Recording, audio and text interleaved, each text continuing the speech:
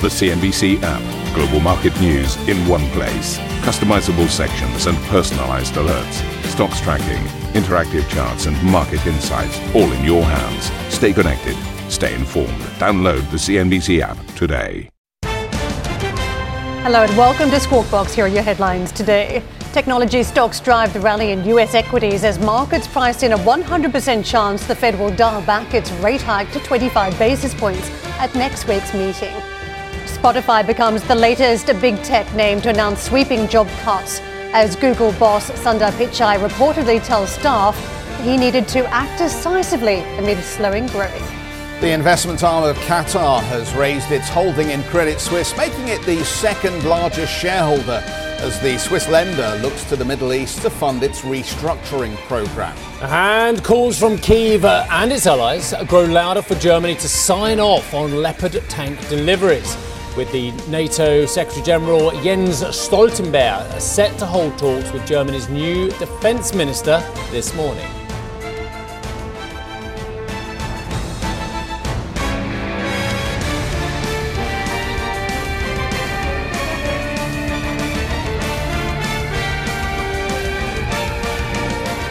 Well, rumour is, Karen, he took an extra day to recover, but he's absolutely back with aplomb. Too right. I can't believe you guys came in. It would have been perfectly possible, I think, to have restructured the presenting team to have some fill-in staff. Well, I don't know for about yesterday. that. I can't believe you came in. I'm not 100% convinced about that premise. Man, it was atrocious. It was busy. It was almost as cold as our busy. newsroom this morning. Yes, it was a little bit colder than our newsroom, I think. What was it, minus 15 when we were on the Definitely platform? double-digit negative. It was cold, wasn't it? And well done on the panel. Well, thank you very much. Fabulous. Thank you very much. I've already congratulated him. I don't need to go through all that. Yeah, no, it was... We'd have nice if you'd have rushed up a bit quicker, though. What's that? You got stuck, up the didn't you? stairs. Well, the problem was that obviously we had to wait for the president of WEF to finish his long delivery about the triumphs of WEF.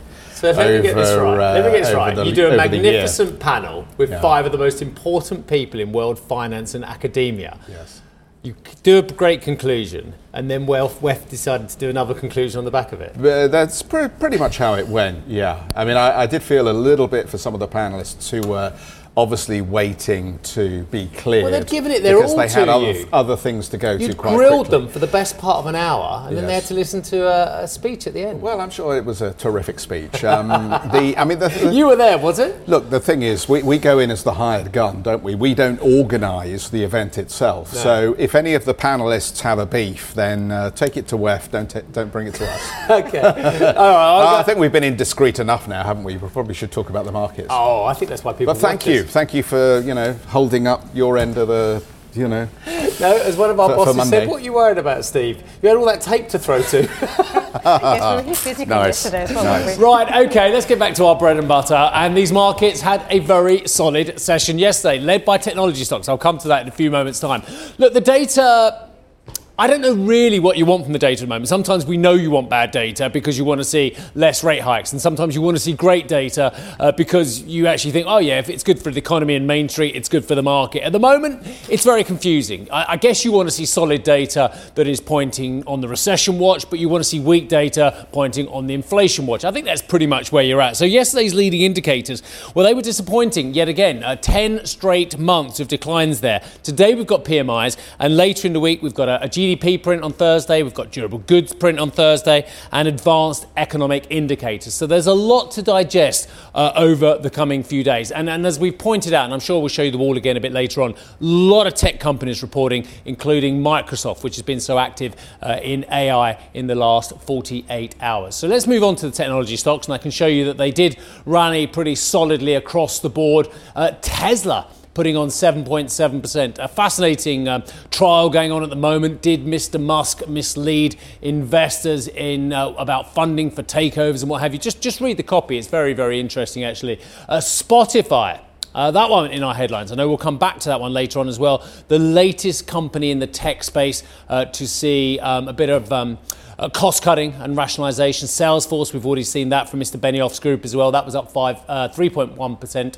and Apple putting on 2.4%. Again, in the news frame, talking about diversification of production lines. Treasuries, I can tell you the 10-year yield trading around 3.5%. Thereabouts on the change. 4.2% at the short end of the curve. The dollar's been taking a pounding recently. Is it still taking one? Let's have a look. The pound, yeah, it's kind of where it was actually this time yesterday. We did have a 129 handle on the dollar yen at one stage. The pound circa 124 again, and the euro dollar pair, which Jeff very cheekily in his panel on Friday said to Madame Lagarde, and we all heard it, Jeffrey. Well, what about if the euro dollar gets to 120? Is that going to change some of your policymakers' thoughts as well? And she was batting away. It was like two titans batting and probing, looking for weaknesses as well. Madame Lagarde and Jeff Cutmore, who have crossed swords in a very friendly way many times over the years. He's saying, what have I jumped into this Monday morning? Tuesday morning, actually, Jeffrey. Yeah. Let's have a look at the Asian indices and where they are at the moment. Solid on the Topix, solid on the Nikkei. Moderate gains on the ASX 200, Nifty 50 just up 0.1%. And the opening calls for European markets, well, we are seeing Europe push ahead. London is coming up against the problem, the fact that the pound is rallying as well. So some of that discount that is in there on the London market that people keep telling us about as well, some of that just disappearing a little bit and making London slightly less attractive. So, I love that. I love you. You just chucked in there. What about 120, Madame Lagarde? And she was like, Well, I mean, look, the reality is you're rarely going to get an answer from a central banker about currencies because, as we know, the default position is always the one that Madame Lagarde went to, which is we don't target a currency level. But does anybody actually believe that? It's like BP or Saudi Aramco turning around to you and say we don't build our business model based on a certain price per barrel of oil, which they clearly do, of course. Well, they certainly base, just on that last point, how much they give back to shareholders based on a certain barrel, because we hear it very often from certainly the oil majors, is like anything above this kind of level where we go to a certain amount of free cash flow from the oil operations, then we will be handing back to shareholders. So you're absolutely right. It's something that draws both points together. The reopening theme out of China, I think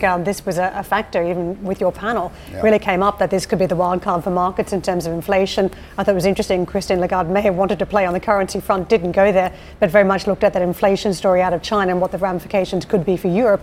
And clearly, we're still talking about where we get to in terms of rates here in Europe. In the United States, I think some are fixated on the terminal rate, others are fixated on how long do we stay at these elevated levels. In Europe, we might still be going higher to a certain amount because of that inflation rate. Yeah, I mean, did you guys talk yourself out as far as Davos is concerned yesterday? I mean, after the firework, now the fizzle, because having spent the weekend kind of thinking about what I take away from the event, I'm actually not as excited as I thought I might be about the prospects for economic activity through the rest of this year.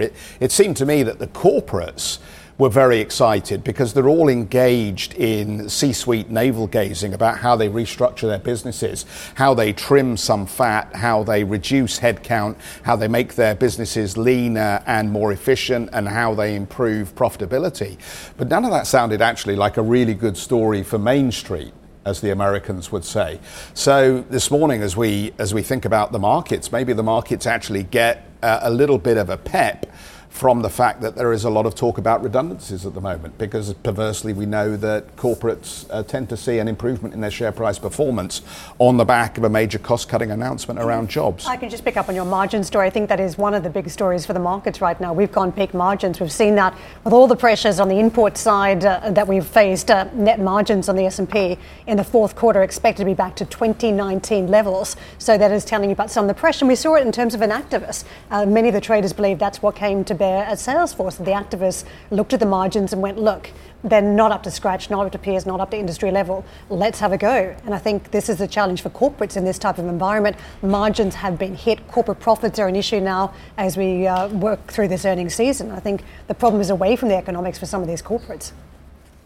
And we're going to push on. Fed officials are signalling that they might slow the pace of tightening further at the upcoming meeting. This as the US labour market continues to cool off, while other economic indicators such as wholesale prices and retail sales also point to a decline last week. Fed Governor Christopher Waller favours a 0.25 percentage point rate increase at the January meeting, while Fed Vice Chair Lael Brainard said a smaller rate hike could help the central bank land at a, quote, sufficiently restrictive level. Allianz Chief Economic Advisor Mohamed El-Erian does not favour a big shift to looser monetary policy, telling our US colleagues that he thinks the Fed should stay the course. The inflation dynamics themselves are not very encouraging, because what has happened is inflation has moved from the goods sector to the services sector, and that's much harder to contain. So I'm in the very, very small camp who thinks that they should not downshift to 25 basis points. They should do 50. They should take advantage of this growth window we're in. They should take advantage of where the market is, and they should try to tighten financial conditions, because I do think that we still have an inflation issue. Well, let's bring in Michael Metcalf then, Head of Macro Strategy at State Street Global Markets. Michael, good morning to you. Nice to see you. Funnily enough, we were having a bit of a chat this morning about how all in the retail investor or the institutional investor is at the moment, because I think it's important to understand that dynamic, to ask the question as to whether there is further momentum for another up leg here, even as we run into the corporate earnings season at the moment. So what's your sense of how fully invested people are, and whether there is scope at this stage for further dry powder to be put to work? Yeah, so I think that's a really key question, because we've had this kind of Santa rally at the end of last year, driven by China reopening, hopes of Fed rate cuts, and a massive pivot, but also a little bit of short covering. And certainly our read on investors' cash holdings, which is getting to your dry powder question, is actually around its long run average. And so, cash holdings went up a lot last year, but only kind of got back to average. And so I actually don't think that there's a massive amount of excess cash on the sidelines, at least from institutional investors, to come back into the market. So we actually need good news. I want to come back at both of you, actually, and I'm sure Karen will jump as well, because you made a very interesting point. You said, how much is the retail investor in? And then you ended up with, well, what about the institutional investor? Yeah. And I think, dare I say, I think that subtlety is very important, because time and time again on a rally, it's the retail investor who's been stuck at the top of the market investing in, and actually has been kind of like the buyer of last resort, where the institutions... Historically, the idea is they're slightly cannier on this one as well. So I take on board your point about the retail investor, but I take on board yours about the institutional. So can we have a little bit more subtlety about who's in and who's out? Yeah, well, look, I mean, so obviously last year there were a significant amount of retail outflows, but retail has come back in again. And so, the bigger question, I suppose, are the excess savings that the consumers have. And they're still there very clearly. So, in terms of the excess savings that consumers accumulated after the pandemic, we reckon they've unwound about half of them. So there is still money there. And in the US, it's probably in excess of $1 trillion that could come back into markets or could get spent. Michael, is that a one-way bet, though, on technology from some of the retail investors? They love the FANG stocks, they like playing the NASDAQ. It's been such an easy trade for them over the last couple of years. Is that what's happening? You've got investors just stampeding back into one area of the markets. And we had someone on yesterday saying, look, retail investors need to have a multi-asset approach right now, not a very single name exposure that they've been carrying. So is that what we're seeing? It's just technology for a lot of these retail investors still. I mean, the flows in tech have been strong. And I think, look, we're back to the rate cut bets. And I think you have to try and think about, to the comments that El-Erian was making, you did at the top of the program there, is that, if those rate cut bets aren't realised, that the sector that's probably going to suffer the most is tech, because it's been a lower rate play. I would agree. I think, if money rushes back into one sector, it's going to be vulnerable if that theme begins to unravel. And, right now, it seems pretty unclear to us how the Fed ends up cutting rates by year end. But as we went into Davos, it seemed that the narrative from the first week or so of trading was very much the Fed is not far away from ending the rate hikes. And actually, if you want to go and find some value, emerging markets are the place to do it, or the China play is the big opportunity here. Any reason to vary from that view and to pile back into the tech stocks that Karen was talking about at this point? Well, and firstly, do you agree with that narrative? Look, so I think the China reopening play, which is the other theme that's been running alongside the Fed rate cut hope, I think that has more legs because we do know that China has reopened and is reopening far quicker than anyone anticipated. And I think we talked a bit about positioning and cash holdings. The one area that is, in contrast to tech, which is crowded, the one area which is very underweight and undervalued is emerging markets. And so I think that's a much safer way to play this kind of risk on that we've had for the last few months for it to continue. What's safe about buying emerging markets when they've got all their dollar funding to come at higher rates than they've had and with a stronger dollar? I mean, that's an old playbook, isn't it? You don't buy emerging markets with a strong dollar in town. Well, but that's the other flip side of this, of course, as well, is the dollar is obviously, well, and look, the dollar has had a very, exactly to your point, has had a very strong inverse correlation with risk appetite. And so that's partly why we've seen the dollar come off as risk has improved. Even when, again, we've talked a lot in 2022, all of us, I'm sure you did as well, about various kind of pivots. And the pivot that the market's finally got round to might be okay is actually not raising rates anymore, not cutting them. So even if everybody slows down on the inflation front and they slow down on the hiking front, and Waller's right, and we're going to get 25 basis points this time around, plus maybe one more of those to come as well. We're still going to get a Fed funds rate, which is way higher than, of course, the BOJ, way higher than the Bank of England, way higher than the ECB, the Riksbank, the SNB, etc., as the great Yul Brynner once said. So why emerging markets when you're going to have higher? Why'd you sell the dollar? What's the short end? What was the 2 year I just said? 4.2%. Take your money. Yeah, but I think this is the interesting thing, is that emerging market fundamentals have changed significantly. And so you're right, there are some countries that have got some dollar exposure, and if you think about the rates where they are, you'd say exactly, it's the area you should avoid. But this is the key point. It's the area that investors have already avoided. And they're underweight. And I think a lot of that bad news has been in the price. And actually, emerging market central banks did a terrific job getting rates up faster than developed market central banks, and are now going to be easing. So local currency bond markets and EM would also be attractive. Can I ask you a little bit more about inflation? One of the interesting conversations I had last week was that getting back to 2% is going to be incredibly difficult. That was with the CEO of Clariant, big chemicals company. And, effectively, they've had a little bit of a pullback on some of those imports, but now with the China reopening theme, some of those import prices could go back up again. It's going to be very bumpy getting back to 2%. How do we get to that point where central banks feel comfortable enough that we're back in the range? What is the pathway to get there? Well, they're on the pathway. They're doing all the right things. I think we now, unfortunately, just have to wait for the data. And that's why I think, in a very similar way to last year, we're still, the market is still on the hook for every single CPI release in the United States. I think the thing that troubles us a little bit is that while we can see fairly clear signs of disinflation, it's still not at a rate that's anywhere near where the Fed could be comfortable. Look, at State Street, we're able to we have a partnership with PriceStats where we get access to online data. So we've already got to look at the first 20 days of 2023 in the States. And inflation it's a little bit better than last year, but it's still above average. And that's the problem. But the data's mixed, isn't it? Leading indicators, economic indicators say that we've already turned when it comes to the US economy. You can see consumption patterns in some areas have pulled back, and then Bank of America has its terrific research saying, look, consumption, some of that activity picked up again to start this year. Those are very mixed signals we're getting. Yeah, and look, I think that's reflected in the pricing data itself, is that retailers still retain a little bit of pricing power.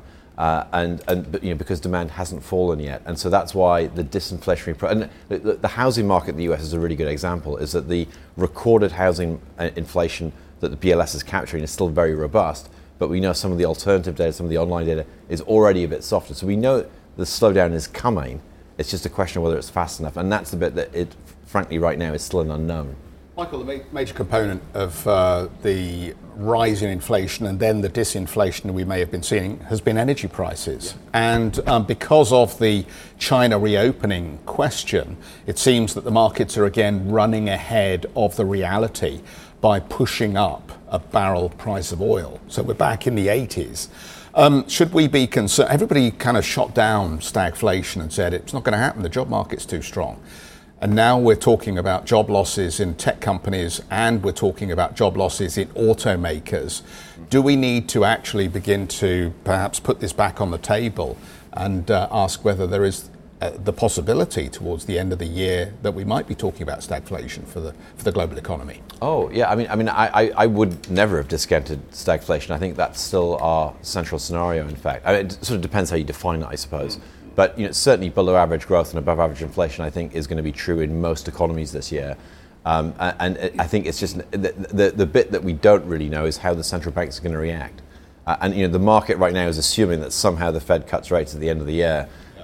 It seems unlikely to us, given where inflation is. Oh, that's it. So that's interesting. So trim portfolios of headline risk, higher cash weightings for the rest of the year. I mean, just give us. Yeah, I think right now we're a little bit more defensive than actually certainly some of the market price action and some of the market narrative, because we just simply don't believe the Fed can cut rates. And to your first question, we don't think investors have got there isn't cash on the sidelines to chase this rally higher. Yeah.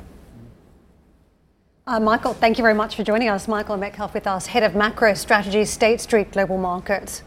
For more on analysts' biggest stock calls, check out CNBC Pro. Have a look at the website. European Central Bank President Christine Lagarde says the central bank will, quote, stay the course. Lagarde warned that the ECB will keep raising interest rates quickly while inflation remains above the 2% target. In a speech on Monday, Lagarde said that once interest rates reach sufficiently restrictive levels, they would stay there for as long as necessary. Meanwhile, ECB policymakers appear split on future interest rate hikes. While a 50 basis point increase is widely expected at next week's meeting, the Dutch and Slovak central bank governors are advocating for a bigger move in March, which President Lagarde appears to agree with. But their Italian and Greek counterparts say the central bank could benefit from a more cautious approach. Coming up on the programme, Qatar's sovereign wealth fund lifting its stake in Credit Suisse as the bank looks east. We'll have more after the break on that story. And for more on expectations for the Fed, as well as the latest market action, you can check out the Squawk Box podcast.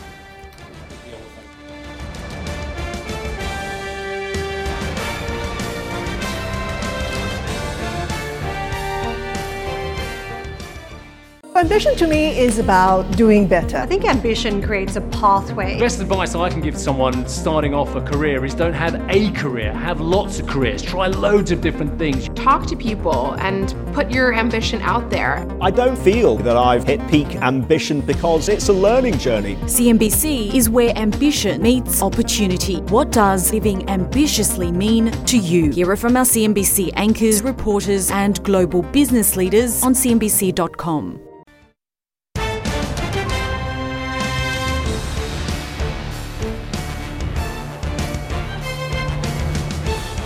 Welcome back, everybody. The Qatar Investment Authority has lifted its stake in Credit Suisse to just under 7%, making the sovereign wealth fund the bank's second largest shareholder after this Saudi national bank. The move means that Middle Eastern investors now control more than 20% of Credit Suisse's stock, as long-time US investors, including Harris Associates, reduced their stakes in the Swiss lender. Well, Credit Suisse shares have fallen substantially in value over the past years as the bank has tackled a series of scandals.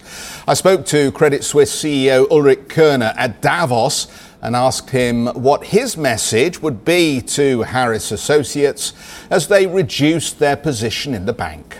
I can't judge that right now, but I think, as I said, we are making progress, we are executing, so can't judge their timing, but we will certainly have discussions. Okay, all right. You had an opportunity there to tell them that they were selling at the wrong point, but... No, not yet. Okay. Not yet. The plan is to be profitable from 2024 onwards. That's what you said back in October. Right. Is that still the plan? Is there any change from that? That's absolutely the plan. We gave an update for the fourth quarter, as we are also fully aware of. We said, what is to be expected for 2023, and that's absolutely the plan. The plan is unchanged. Goldman Sachs says it expects commodities to outperform other classes in 2023, driven by low inventories, a lack of capital investment and changes in the global economic landscape. The bank has forecast returns of 31.2%. That's 31.2%, no less. Very exact, isn't it? Over the next 12 months on the S&P Global Commodities index. Let's take a look at WTI and Brent. Jeff was referring to it with Michael Metcalf just now, but yes, we are off our highs. But we have had a very solid rally. Brent at one point had a 7 handle, 79 early this year, but has had a very, very solid rally. I just need to point out as well that Baker Hughes posted a miss on its profit in the fourth quarter amid concerns over the wider economic climate. However, the Oilfield Services Group sounded a positive note going forward, saying it expects to be helped by tight supply and a boost in demand as China reopens. Shares fell 1.5% in yesterday's session despite some early gains. All kinds of issues. I actually bumped into Lorenzo Simonelli because he was on one of my panels in Davos. I potentially will be seeing him again next week as well at another event as well. But the fact of the matter is, it's an industry which is very confused. It's confused about permitting in the States. It's concerned about regulation. It's concerned about one administration wanting to go all guns blazing on hydrocarbons, and next administration giving a more nuanced picture. And of course, with the Inflation Reduction Act benefiting renewables, where does that leave oilfield services in the United States? Globally, of course, there's still a vast amount of projects still going on in places such as Asia, and we talked about China and that as well. So it is a very nuanced geographical picture at the moment. And this is a company that is part of the conversation, though, on energy transition, right? It is looking at opportunities, looking at the future, and reorganise the business to take advantage of future opportunities. So I think it is looking at change, but one of the issues, of course, is a short-term bounce back in China. A lot of people want to play that trade. A lot of oil companies can see the upside. I mean, if we look at the oil price, we haven't really moved to a great extent just yet, and perhaps there is more short-term upside that sort of glosses over some of these long-term issues that we're talking about in the energy sector. Yeah. I think we need to watch the data out of China very closely, just to pick up on your point here, because I don't believe suddenly that a barrel of oil is worth another $10 based on the information that we have at the moment. But like inflation expectations around the reopening are running ahead of the reality here. And what did we learn over the weekend? Apparently 80% of the Chinese population has already had COVID. I don't know whether we believe those statistics, but those at face value are what the Chinese authorities are telling us at this stage. What they're not telling us is the calculation that some of the epidemiologists were doing, who were arguing that, look, based on that size of number, if you did the comparison with what Omicron did to the Western world, that would probably equate to something over 3 million deaths in China. But nobody has ever seen a figure anything like that. And I don't think anybody ever will see a figure like that from the Chinese authorities. But if it looks anything like that, that tells us an awful lot about the fact that in the very short term, we're probably not seeing a huge uptick in spending activity yet. Yes. And we've got to get through the Chinese New Year holiday, which we know is a very unusual period in terms of the rest of the year for traveling, for spending, and so on and so forth. So I reckon it's really too early to tell just how strong that rebound of the Chinese consumer is going to be, and whether that $10 back on the oil price is justified. So I had an interesting conversation with Jane Sun from Trip.com, and effectively she was saying you're seeing very short-term booking windows, which does tell you a story of caution. The Chinese might be opening the wallet to an extent, booking some holidays, but they're very, very short windows because they're concerned about what's around the corner, perhaps concerned about coming out of the house, where they're going, what they're spending. So I think that element is there. It is a cautious reopening that we are seeing. And it's all these little pieces of information we're trying to piece together at this stage. We're going to see a little bit of over at Lunar New Year, as you say, but I think that longer term picture, whether the Chinese feel more comfortable about going further afield, about spending more on day-to-day activities, that's going to be the big theme for markets this year. And it's just the early evidence we're getting at this stage. Sorry, if I just going to add another story into it. If things are so rosy in China, why are the lending terms to the property sector and property investors and people looking to buy property, why is it still so lax? Why have they made it easier and easier to borrow if the Chinese authorities were thinking, oh, do you know what, we need to tighten a bit here because things are going to get a bit frothier? Sorry, it just doesn't tally to me. Look, and bearing in mind such a huge part of the Chinese economy, the property sector is and has been. It's about that quarter of the growth of the last 10 years. Yeah, no, I mean, no one disagrees with the analysis. I mean, they will turn around and say, this is not about bad business, this is about liquidity. And ultimately, as a consequence of what we've seen with the global economy, maybe the liquidity just hasn't been there, or maybe we got the bank lending terms wrong. But in reality, we all know that the reason that China is coming to this point is it's got the Western disease. It has embraced debt. And now when you look at the combined debt for the state and for the private sector and for the household sector, over 300% debt to GDP, it is enormous. Yeah. I can find you the exact number if you like. And that will have consequences because debt ultimately is a purchase on the future. And if you've already done the spending, you can't do the spending again. So at some stage, you have to acknowledge that indebted economies run into a slower growth path because there isn't the firepower there and there isn't the return. Well, let me find you the exact data. I'm being a bit nerve-wracking here. We'll have some interlude news. No. Okay, all right. No, I'll do it now. Okay, so Chinese household debt is 62% of GDP.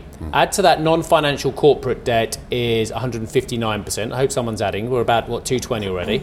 Government debt is about 77% debt to GDP. So we're up to 297 roughly. And financial sector debt to GDP is 53.9% as well. So yeah, about 350, 360, which is what we say. Yeah. I mean, it's Western equivalent. I was looking at a piece of analysis by a group called Airfinity, who were looking at the cycle for COVID infections this time round, just to try and get a handle on ultimately when we might get some more reliable data about spending patterns. And according to the models they're looking at the moment on the reported infections and the forecasts, it'll be March. It'll be potentially the 3rd of March before we see that peak, and ultimately then a return to more normal patterns of consumption. A number of weeks to wait it out for them. That tells you a lot about how people are gambling on the oil price right now. Yeah.